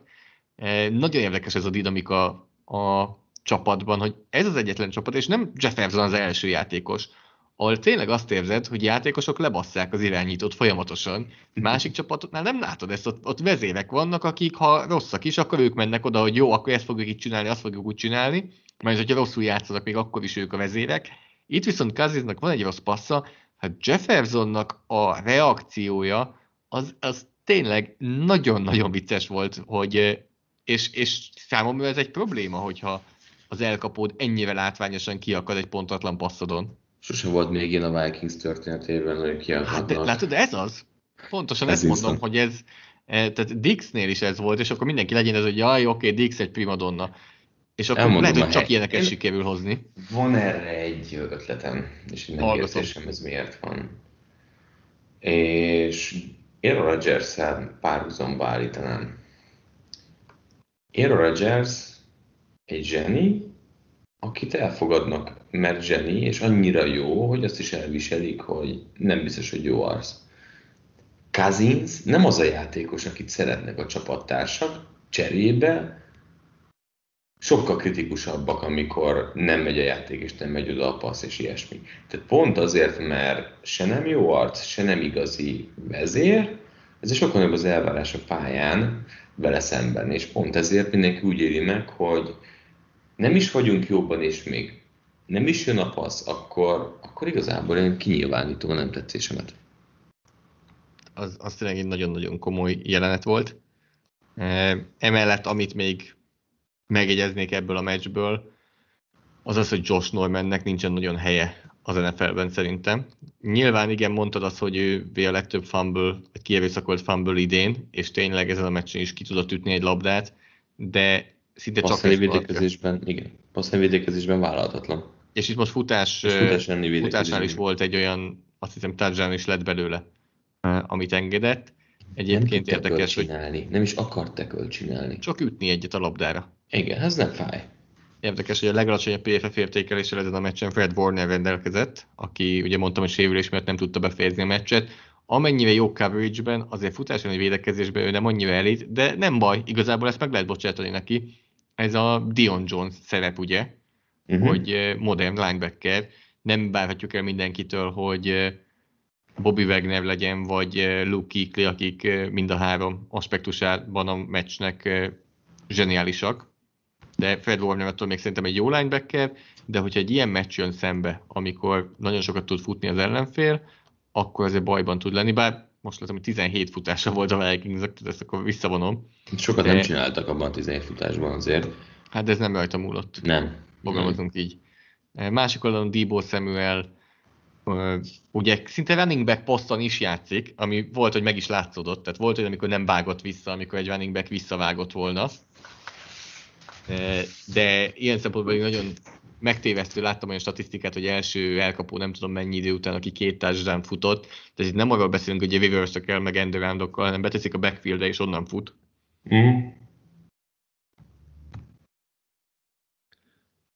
Úgyhogy nagyon sok sérültje volt a két csapatnak a végére, de Vikings nyert, Vikings jó szériában van. Nyert Vikings? Bocsánat, azt 49ers akartam mondani, és amikor azt mondom, hogy jó széria, alternatív valóság. Akartam mondani, hogy pont Garoppolo lett volna a következő, akit említek, aki amennyire tudom a San Francisco-nál játszik. És Garoppolo megint azt gondolom, hogy ez relatíve jól játszik, jól játszott. Nagyon érdekes, amit azt hiszem, itt néztem. Ebben a kulcs az relatív jól játszott. Garoppolo clutch.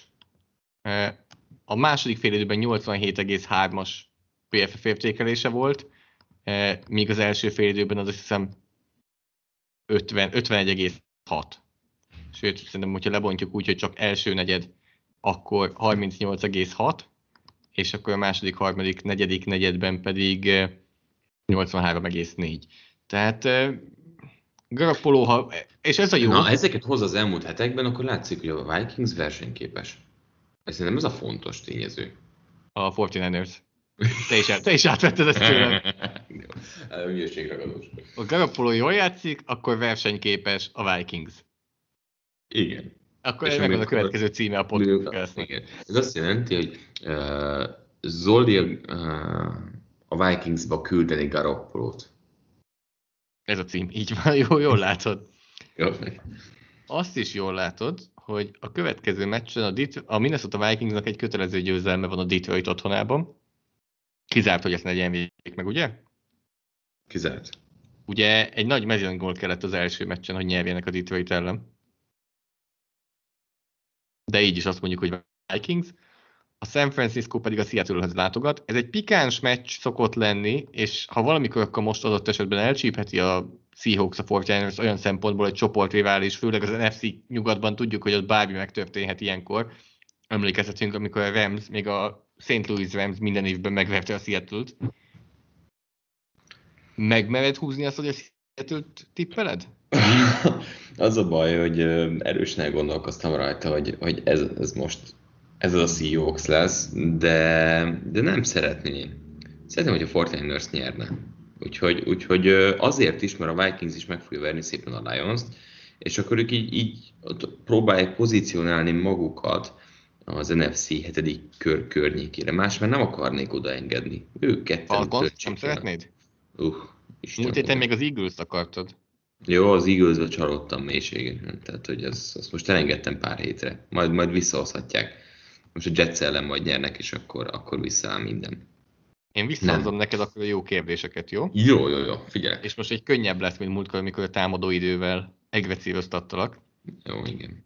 110 olyan elkapó van az NFL-ben, aki felé legalább 25 passz ment. Tehát ők a mi mintánk most jelenleg, jó? Jó. Kik átlagolják a legtöbb yardot elkapás után? Elkapás után. Jó, mondom. Deebo Samuel. Ő az első 9,1 yard átlagosan az elkapás után. Hadd gondolkozzak. Elkapás és után. Az átlagos mélység, ahol passzolnak neki, az abszolút nem annyira visszafogott 8,9-el. Nem, az korrekt, az nagyon korrekt. Mondok még, azt mondom, elkapás után, ki legyen, van. Nem tudok dönteni, CeeDee Lamb. CeeDee Lamb a 17. 6 yardot átlagol elkapás után. Jó, Marquise Brown. Marquise Brown a 31. Ja, 5 yardot átlagol elkapás után. Ő befut, igen, hülye vagyok, ő befut, és akkor kész. Ez nem volt egy jó gondolat, Chris Godwin. Chris Godwin a 6. 7,1 yardot átlagol elkapás után. Nagyon jó. Második és 5. között nincsenek annyira nagy nevek talán, bár van egy nagy név. Na jó, Tyreek Hill. Nem ő a nagy név. Tyreek Hill az 53. 4,2-vel. Mondjuk ez meglepő, ez neked nem meglepő? Szerintem ott vagy nagyon sok, vagy kevés. Nagyjából úgy van nála. Ez igaz. Hogy sokszor csak így lemegy, csak vagy nagyon sokszor cikázik oldalvonal és oldalvonal között, és nem megy előre. Na, akkor mondjad, kik vannak még ott? A második Rondale Moore, az Arizona Cardinalsból, ahol viszont nagyon csalóka a dolog, mert az átlagos mélység, ahol passzolnak neki, az mindösszesen 2 yard. És nem fut. És 8 és felett hoz utána átlagosan. A harmadik, Tyreek Hill, nem voltál messze, Mecole Hardman, aki 7,7-et átlagol elkapás után. A negyedik, ezen a hétvégén ez szépen felhozta szerintem ezt a statisztikát, Kendrick Bourne, aki 7,2 yardot átlagol a Patriotsban, és ugye most is volt egy touchdownja, ahol szinte az összes yard elkapás után jött. Az 5. pedig Jamar Chase, aki 7,1 yardot átlagol elkapás után. Nem tudom, érdekelnek-e a legalsó nevek? Igen, az utolsó 3-at, azt mondjuk. 110. Rashard Higgins, aki 1,2 yardot átlagol elkapás után. 109. Keelan Cole a Jetsből, aki 1,6 yardot. 108. pedig Marvin Jones a Jaguarsből 1,8, és még nagyobb nevek itt alul, 107. Emmanuel Sanders, 104. Brandon Cook, 103. Allen Robinson. Nagyjából ezeket a neveket tartom szerintem itt érdekesnek legalább. Mike Evans a 90. Ez talán nem annyira meglepő. Az nem. Az már inkább az meglepő talán adott esetben, a 85. csupán Stefon Diggs. Hát igen. És aki ennek annó a királya volt, Odell Beckham Jr., mindösszesen a 79. átlagosan 3,4 yarddal az elkapás után. Ugye ebből is fakad azt, hogy azt gondoltuk, hogy az ő ideje lejárt. Díjazzunk, mit szólsz? Mert rögtön mondjuk azt a nevet, aki elhangzott itt a topban, és nekünk ő a hét támadója. És ez szerintem meglepetés, hogy kit hozzunk ezen a héten. Nem csak azért, mert egyébként Mitchellről lehetett volna szó, akit a 49ersnél, ha már említettük, hanem kicsit más meccsről is beszéljünk, de Kendrick Bourne, aki 61 yardot is 2 touchdown-t hozott, és hát mindkettő touchdown azért eléggé jól nézett ki. Az egyik azért, mert én már azt gondoltam, hogy abból a drag útvonalból ő kilép oldalra, de valahogy megoldotta, és térét csinált belőle. A másik pedig az, hogy azért az a célterületre bedobott passz meg Jones-tól, az egy kicsit lehetett volna mondjuk hosszabb, és akkor Bornak nem kell ekkora bravúrt csinálnia. Kevin Byard kezével együtt kapta Ezt a labdát ami azért rohadtul nagy szó. Tehát azért Byard felé dobni ilyen labdát, az Azt mondtam uras. a közvetítésben, hogy Byard nem tudott volna ennél jobban védekezni. Igen. Tehát tényleg odaszúrt, oda tette a karját, Igen. csak a karjával együtt behúzta Kendrick Bourne, aki... Mondhatnánk, hogy Borna jobban akarta, igen. Jobban Aki, akarja mindig. hát akkor ezt is mondhatnánk, hogy erre született, nem? És tudom, milyen nap kérdés? Hogy a 49ers nem tudta ezt hozni, mert az az volt a Bourne Bourne rejtély. De hát most már ez az identitása a Patriotsnak, szerintem kimondhatjuk, hogy ez egy ilyen Bourne identitás. Tehát Kendrick Bourne evőn felül teljesít, vagy nem evőn felül, bocsánat, várakozásokon felül teljesít, és breakout éve van nagyjából, mondhatjuk. Most már konzisztensen hozzá, mellett pedig azt is láthatjuk, hogy az öltözőben az egyik legnagyobb hangú, legviccesebb játékos, aki még Belichicket is meg tudja nevettetni. Igen, nagyon dicsérték egyébként, tehát hogy edzőtársa és Bourne óriási fazon, és egy ilyen nagyon pozitív személyiség. Jó nézni ezt a Patriots-ot. Tetszik az egyébként, hogy olyan játékosokkal, akik, tehát hogy Meyers ugyanúgy nagyon szépen be tud lépni. Aguilar, amikor kell, akkor hoz egy kicsit, de tisztán látszik az ő felelősség azért ebben a Mac Jones-féle rendszerben egy kicsit más. És a két tight end-el kiegészül, mondjuk hozzáteszem azért Henrynek is ott lett volna a TD, hogyha Mac Jones ezt megdobja, de ez a Patriots azért sok lábon áll. Pont ezen gondolkodtam, hogyha azt mondjuk, hogy építkezik a Patriots, hova erősítenél jövő évre? Ha most itt vagyunk. Ez a támadó egység, ez skill pozícióban hozzányúlnál? Hiszen ez most újra lett gombolva. Befürdött bárki? Nem, de így is hiányzik egy elkapó. Szerintem nem véletlenül voltak azok a hírek, hogy ők is megkörnyékezték Odell Beckham Jr.-t. Nincs egy szupersztár ebben a csapatban. Egy igazi első számú elkapó. És akkor innen nem fog kinőni. Ezek azt mondjuk, hogy Meyers, Bourne, VR2-nek jók, Aguilar szintén, bizonyos szituációban. Adott esetben egy ilyen Calvin Ridley szintről beszélek. Szerintem azzal már előrébb lennének. Igen. 7 védője volt csapata ellen, játszott nagyon jól Mike Hilton, a Cincinnati Bengals védője, cornerback. Ugye a Patriotsról fogunk még beszélni a következő heti meccsükről. 4 passz ment Mike Hilton felé, ebből egyet elkapott az elkapó, egyet elkapott ő, másik 2 az sikertelen passz lett. Engedett 3 yardot, de ennél ő sokkal többet szerzett az interception return touchdownjánál, ahol visszavitte a labdát egészen 24 yardot, hogy tulajdonképpen ott már fél időben eldöntse a meccset, azzal lett ugye 31-3 a Pittsburgh ellen. Lemosta a pályáról a Cincinnati a Pittsburgh-öt. Nyilván itt most Hiltonról és a Cincinnati-ről kéne beszélni, de én azt nem értem, hogy 41-3-as állásnál 3 perccel a vége előtt még miért Ben Roethlisberger passzol. Passzolt egy touchdown-t, igen, az újonc Titannek, Freiermuthnak. De mit ével ezzel? Ja, hogy jövőre jó legyen? Fiatal irányító? Kapjon egy kis játék lehetőséget? Szokja az NFL-t? Hogy mondtad, hogy lehet jobbat átazza, hogyha valaki más megy végig ez a szenvedésen, mert Roethlisbergernek már tök mindegy. Annyira ambivalens érzéseim vannak a Pittsburgh győzelmi identitása kapcsán, mert az egyik, ami Tomlintól jön, és a csapat logójából, a csapat színéből, a front office-ból, az az, hogy ez a csapat mindig erőn felül teljesít. Ugye Mike Tomlinnak nem volt még negatív szezonja. A másik viszont az, hogy megnézem a pályán, hogy mit csinál Roethlisberger, mit csinál a támadósor, adott esetben mit csinál a védelem, és egy loser brigádot látok. Ryan Clark, korábbi Pittsburgh Steelers safety, teljesen kiakadt, és nagyon lehordta az egész csapatot, hogy mennyire puha a védelem, hogy mennyire nem félemlítenek meg senkit mostanra már, és hogy mennyire távol kerültek a régi Pittsburghi csapatok identitásától.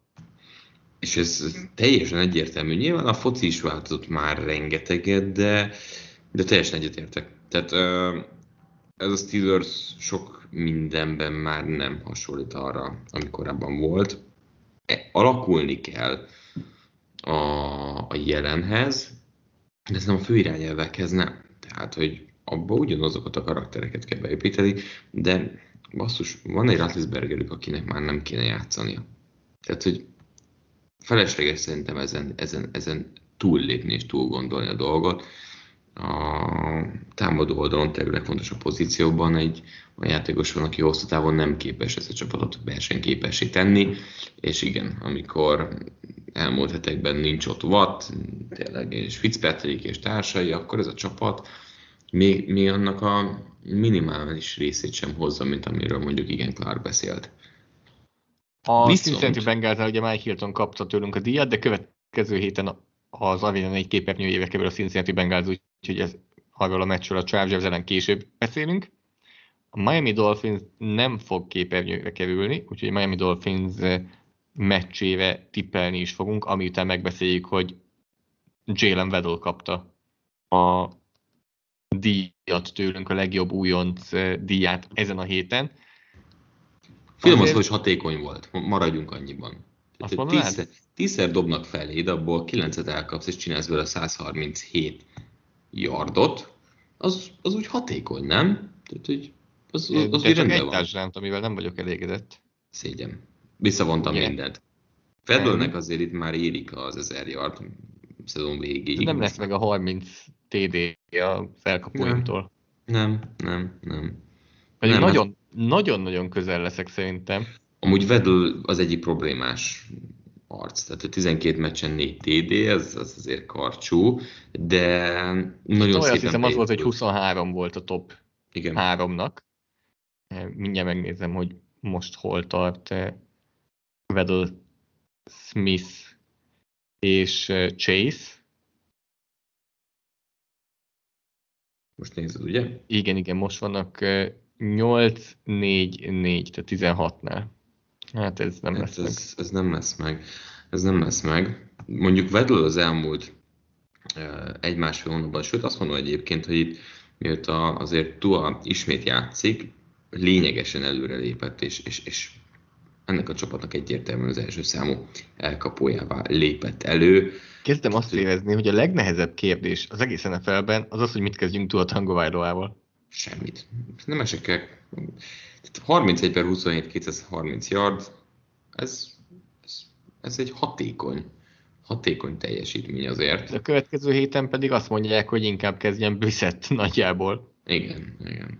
Hozzáteszem, azért ne felejtsük, hogy a Miami Dolphins most zsinórban 4 meccset nyert, mondjuk gyenge csapatok ellen, kivéve a Baltimore Ravens, ami egy óriási tett volt, de a következő meccsek is Giants, Jets, Saints, és a végén Tennessee Patriots, tehát itt látod azt, hogy a Dolphins visszakúszik? Hova? 50% környékére. Azt lehet, ezzel a sorsolással lehet, de szerintem ez egy kicsit az a dolog, ami történhet így velük. De teljesen értetlen, amit csinálnak, tehát kikapnak zsinórban 7-szer, majd most nyernek 4-szer, tehát ez a lehető legrosszabb dolog. Tehát, hogy ez kezelhetetlen. Minden esetre most ő a hét támadó, és ugye beszéltünk arról, hogy érintőlegesen, hogy jövő héten a Giants ellen játszanak, és a héten, szerintem megnyerik. Igen, ugye 3 éve a Los Angeles Rams ellen még együtt ünnepelt Super Bowl győzelmet Joe Judge és Brian Flores New Englandben. Most Joe Judge nyert egy meccset azóta, hogy elengedték Jason Garrettet, bár ez nem a támadó foci magas iskolája volt, ahogy meg tudták verni. És azóta hogy itt felszabadulnak, hogy lehet, hogy Gettleman jövőre, sőt valószínűleg nem fog visszatérni ebbe a csapatba. De ez a legrosszabb, ami történhet, hogy Gettleman elmegy és Judge marad. Mind a kettőnek mennie kéne. Szerintem nem fog maradni amúgy ő sem. Nagyon meglepne. Hát meglátjuk. Ha itt most kikapnak, az még egy szög az ő koporsójába. Meglátjuk, hogy elég szög összegyűlik-e januárra, de szerintem kikapnak és nyer a Miami. De adott esetben Giants is nyerhet nagyjából. Ez is egy ilyen 50-50-s meccs, vagy nagyjából oda tenném. És 3 pontos favorit elvileg a Dolphins. Na hát megnézzük. És akkor a hét edzője nálunk, az igazából így több hét után állt össze, és azt éreztük, hogy a november hónap legjobb edzője volt.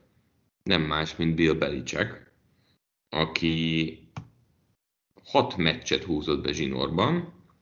Ezen a 6 meccsen egyetlen egyszer engedtek 13 pontnál többet a Chargers ellen.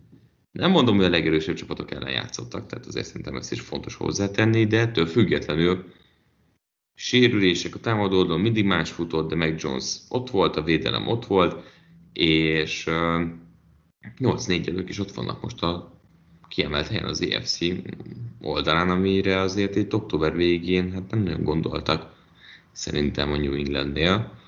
Úgyhogy ő a hét edzője. Kicsit már Én azt gondolom, hogy ez inkább szól.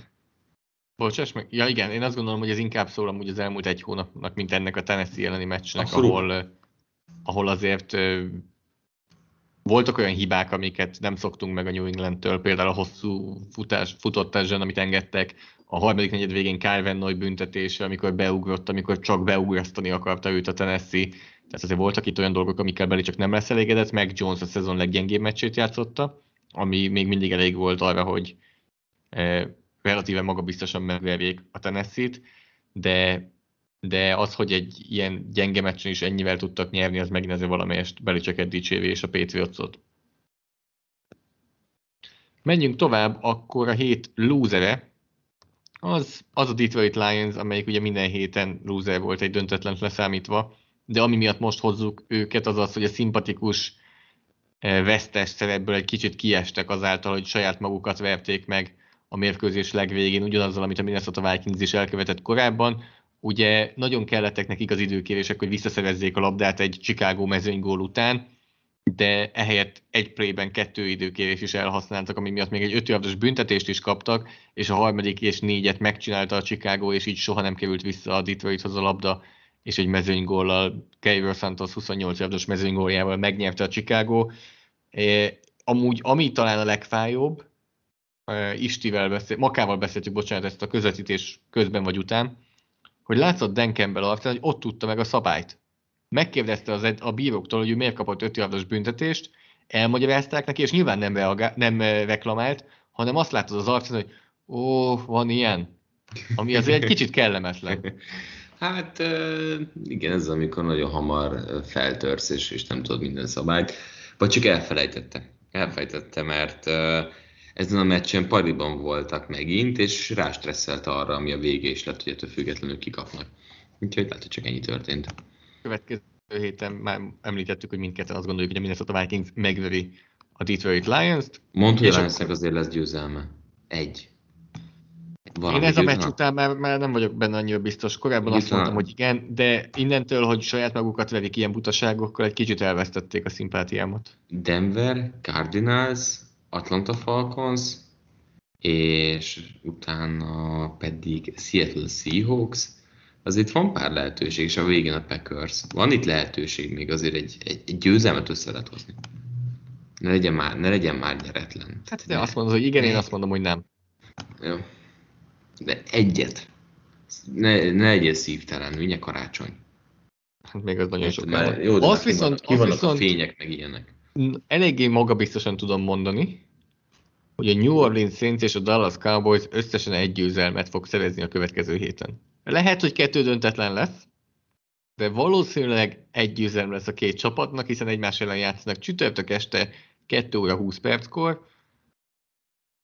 Azt mondják, hogy Taysom Hill lesz a kezdőirányító New Orleansban. Azt mondják, hogy Amari Cooper nem fog tudni visszatérni a Dallasba még, mert tünetei vannak. Valószínűleg nem fog tudni visszatérni. A Dallas Cowboys ugye egy pofonból jön, New Orleans Saints a földön van már lassan a pofonok után. És hát a kérdés az, hogy a Dallas Cowboysnál ki az, aki még nem játszhat mondjuk itt a Covid fenyegetettség miatt? Ugye azt mondta Jerry Jones, hogy mindenki, aki nem beoltott, elkapta a Dallasnál, ez Amari Cooper és Keanu Neal. Ettől függetlenül szerintem a Cowboys ezt megnyeri. A Saints szerintem egy kicsit kipukkadt. Ne, kicsit? Nagyon. Tehát ami ezzel a kerettel szerintem nem szégyen. Nem szégyen. Itt egy irányítóra voltak szerintem attól, hogy azért ebből többet hoznak ki, de az, hogy a végén már Kamara sem volt, bár mondjuk most lehet, hogy játszik, kérdéses, de összességében szerintem ez Dallas Cowboys győzelem kell, hogy legyen, vissza kell lépni nekik is abba a formába. Hozzáteszem, a Cowboys az elmúlt hetekben egyáltalán nem volt meggyőző, és most is jött azért egy-kettő kellemetlen pillanat, de a Saints azért most már az elmúlt hetekben az első 3 negyedet átaludta, 4. negyedben kezdtek el játszani, szerintem ez Dallas Cowboys győzelem a rövid héten. Láttad a statisztikát? Lehet, hogy szerintem PFF osztályzat alapján Trevor Siemian az első 3 negyedben 27. az NFL-ben, a negyedik negyedben növé a legjobb PFF értékelés. Igen, amikor már teljesen legklatsabb irányító az NFL-ben, mondhatjuk. Így. Csak kicsit de hát később Taysom Hill játszik. Kicsit, hát, mert majd negyedik negyedbe beküldik. Szerinted is akkor Cowboys? Igen, egyértelműen. Vasárnap este 7 órakor Cincinnati Bengals, Los Angeles Chargers, 2 másodéves irányító, nyilván erre lesz felfűzve, gondolom, a közvetítés az amerikaiaknál, Justin Herbert, illetve Joe Burrow. Kicsit más pályán vannak az elmúlt időszakban. A szezon elején talán mindketten kellemes meglepetés csapat voltak. Mindkettőnél volt egy beesés, és úgy érzem, hogy a Bengals sokkal jobban vissza tudott abból jönni, és újra elkezdett építkezni, és fölfelé menni. A Chargersnél pedig, mint hogyha a plafont elérték volna a szezon közepén. Igen, és ebből ugye Joe Lombardit nagyon sokan kritizálják. Hát köztük szerintem azért párszor mi is előhoztuk a nevét, és ezzel kezdeni kell valamit. Mindkét csapat egyébként nekem jelenleg hasonló helyen van, most a tabellán betöltött pozíciójától függetlenül, inkább az, hogy milyen ívet futnak. A Bengals nagyon gyorsat ugrott ahhoz képest, hogy mit vártunk tőlük. A Chargers egyet lépett azért így is előre. Jó meccs lesz. Ez egy jó meccs lesz egyébként. És sokkal jobban hullámzik már a Chargers az elmúlt hónapban, hogy nem kétarcú csapattá vált, és ezzel valamit kezdeniük kell. Azt mondom, hogy ezen a meccsen a jobbik arcukat fogják elővenni, és szerintem ez egy mondjuk az utolsó perces mezőnygól, akkor ez nehéz helyzet. Mindkét csapatnak. Igen, tehát az egy nagy kérdés. Szerintem nyer a Chargers. Én nagyon egyszerűen az alapján fogok dönteni, hogy melyik csapat van hazai pályán, és ez a Cincinnati. Nálam tényleg ennyi 50-50. Azt látom, hogy 3 pontos favorit a Cincinnati. És én egy jó meccset várok. Tehát én szerintem ez egy jó meccs lesz. Szerintem is. Én a Tampa Bay Atlanta meccsen fogok dolgozni, de szemem sarkából fogom nézni ezt a meccset. Jó támadó foci. Szerintem a Chargers kicsit most mélyre került, és ahogy a Denver, úgy a Cincinnati is át fog tudni futni rajtuk. Joe Mixonnal. Úgyhogy nálam Cincinnati, nálad pedig akkor Chargers?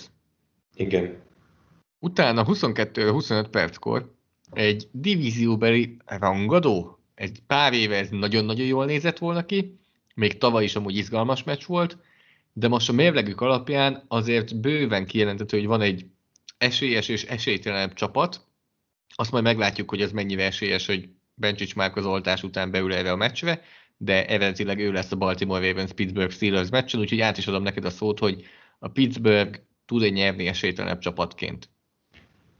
Hát, ez egy érdekes helyzet. A Baltimore Ravens múlt héten elbírta azt, hogy Lamar Jackson betegségből kijövő még közel se legyen egészséges, és én remélem, hogy ez volt az oka, hogy 4 interceptiont is dobott.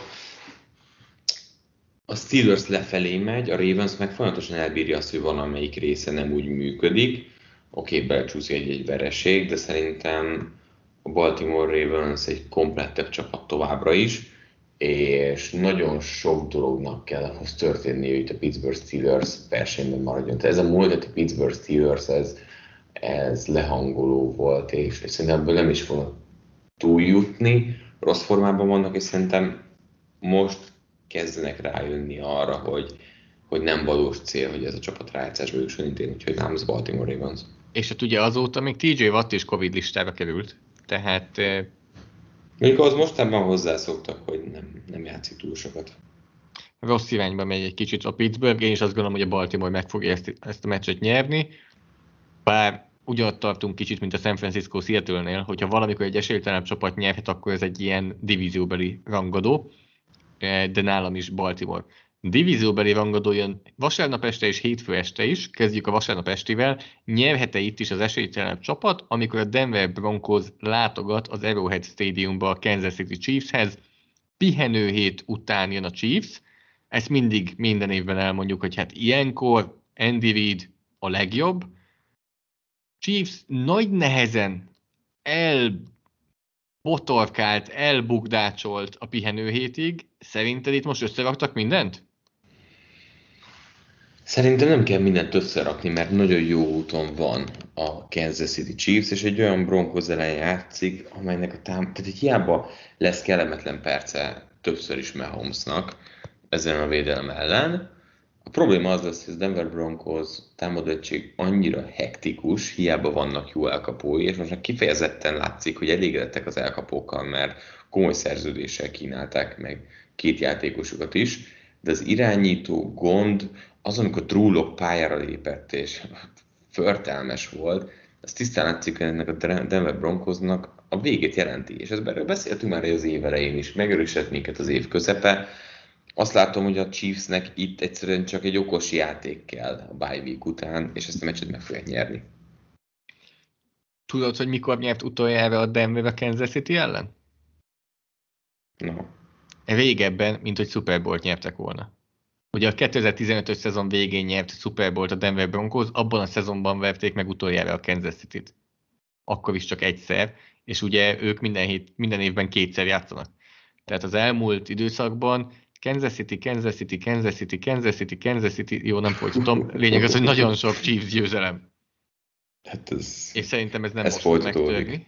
Nem most fog megtörni, egyetértek, és nagyon kíváncsi vagyok, hogy a Chiefs visszaére oda, ahol szerintem még nincsenek. Tehát mindenki mondta, hogy Chiefs visszatért, hát nagyjából annyira szerintem, mint Cam Newton. Mind a ketten mondták, hogy visszatértek, aztán utána egyiknek sem sült el annyira jól a dolog. Tehát Cam Newton most épp ugye a padra tért vissza Caroline-ban. Úgyhogy én nem érzem azt, hogy a Chiefs még annyira visszatért volna, de kíváncsi vagyok, hogy a bye week hozzásegítette őket ahhoz, hogy ténylegesen visszatérjenek. Mini bye weekje volt a Buffalo Billsnek, hiszen csütörtökön játszottak, és legközelebb csak hétfőn játszanak, hazai pályán a csoportjukat vezető New England Patriots ellen. Ugye a Patriots egyel több meccset játszott, 8-4-jel állnak, a Buffalo 7-4-jel.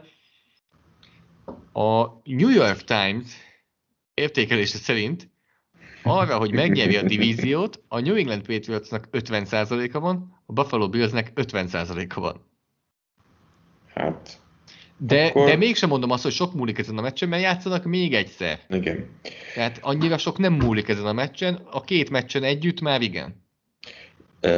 Látod magad, tehát, hogy ennek a meccsnek tehát abból a szempontból, hogy kétszer találkoznak, kevesebb tétje van? Kevésbé mennek úgy szerinted? Ugye ne felejtsük el azt, hogy azért a Buffalo Billsnek most nagyon van mit rendbe tenni és bizonyítani, mert nagyon sokan egy kicsit az elmúlt hetek után leírták őket. Lehet, hogy igen, kicsit kisebb a tétje, de ugyanakkor meg amiatt meg nagy, hogy a Patriots végre találkozik egy jó csapattal. Ez most nem... Ahol nincsenek hiányzók, mint a Tennessee-nél. Tehát itt most azért mindkét oldalon egy kicsit szerintem erődemonstrációt szeretnének tartani. Tudod, hogy ki örül legjobban ennek a meccsnek? Okay. Az ESPN, amely kap egy olyan hétfő esti rangadót, amilyen még nem volt ebben a szezonban szerintem, hogy ennyire akarják nézni az emberek. Tehát az elmúlt időben ugye Washington, Seattle, Tampa Bay, New York Giants, San Francisco, Los Angeles, az egy közepes, Pittsburgh, Chicago, az nem közepes, Kansas City, New York Giants, Seattle, New Orleans.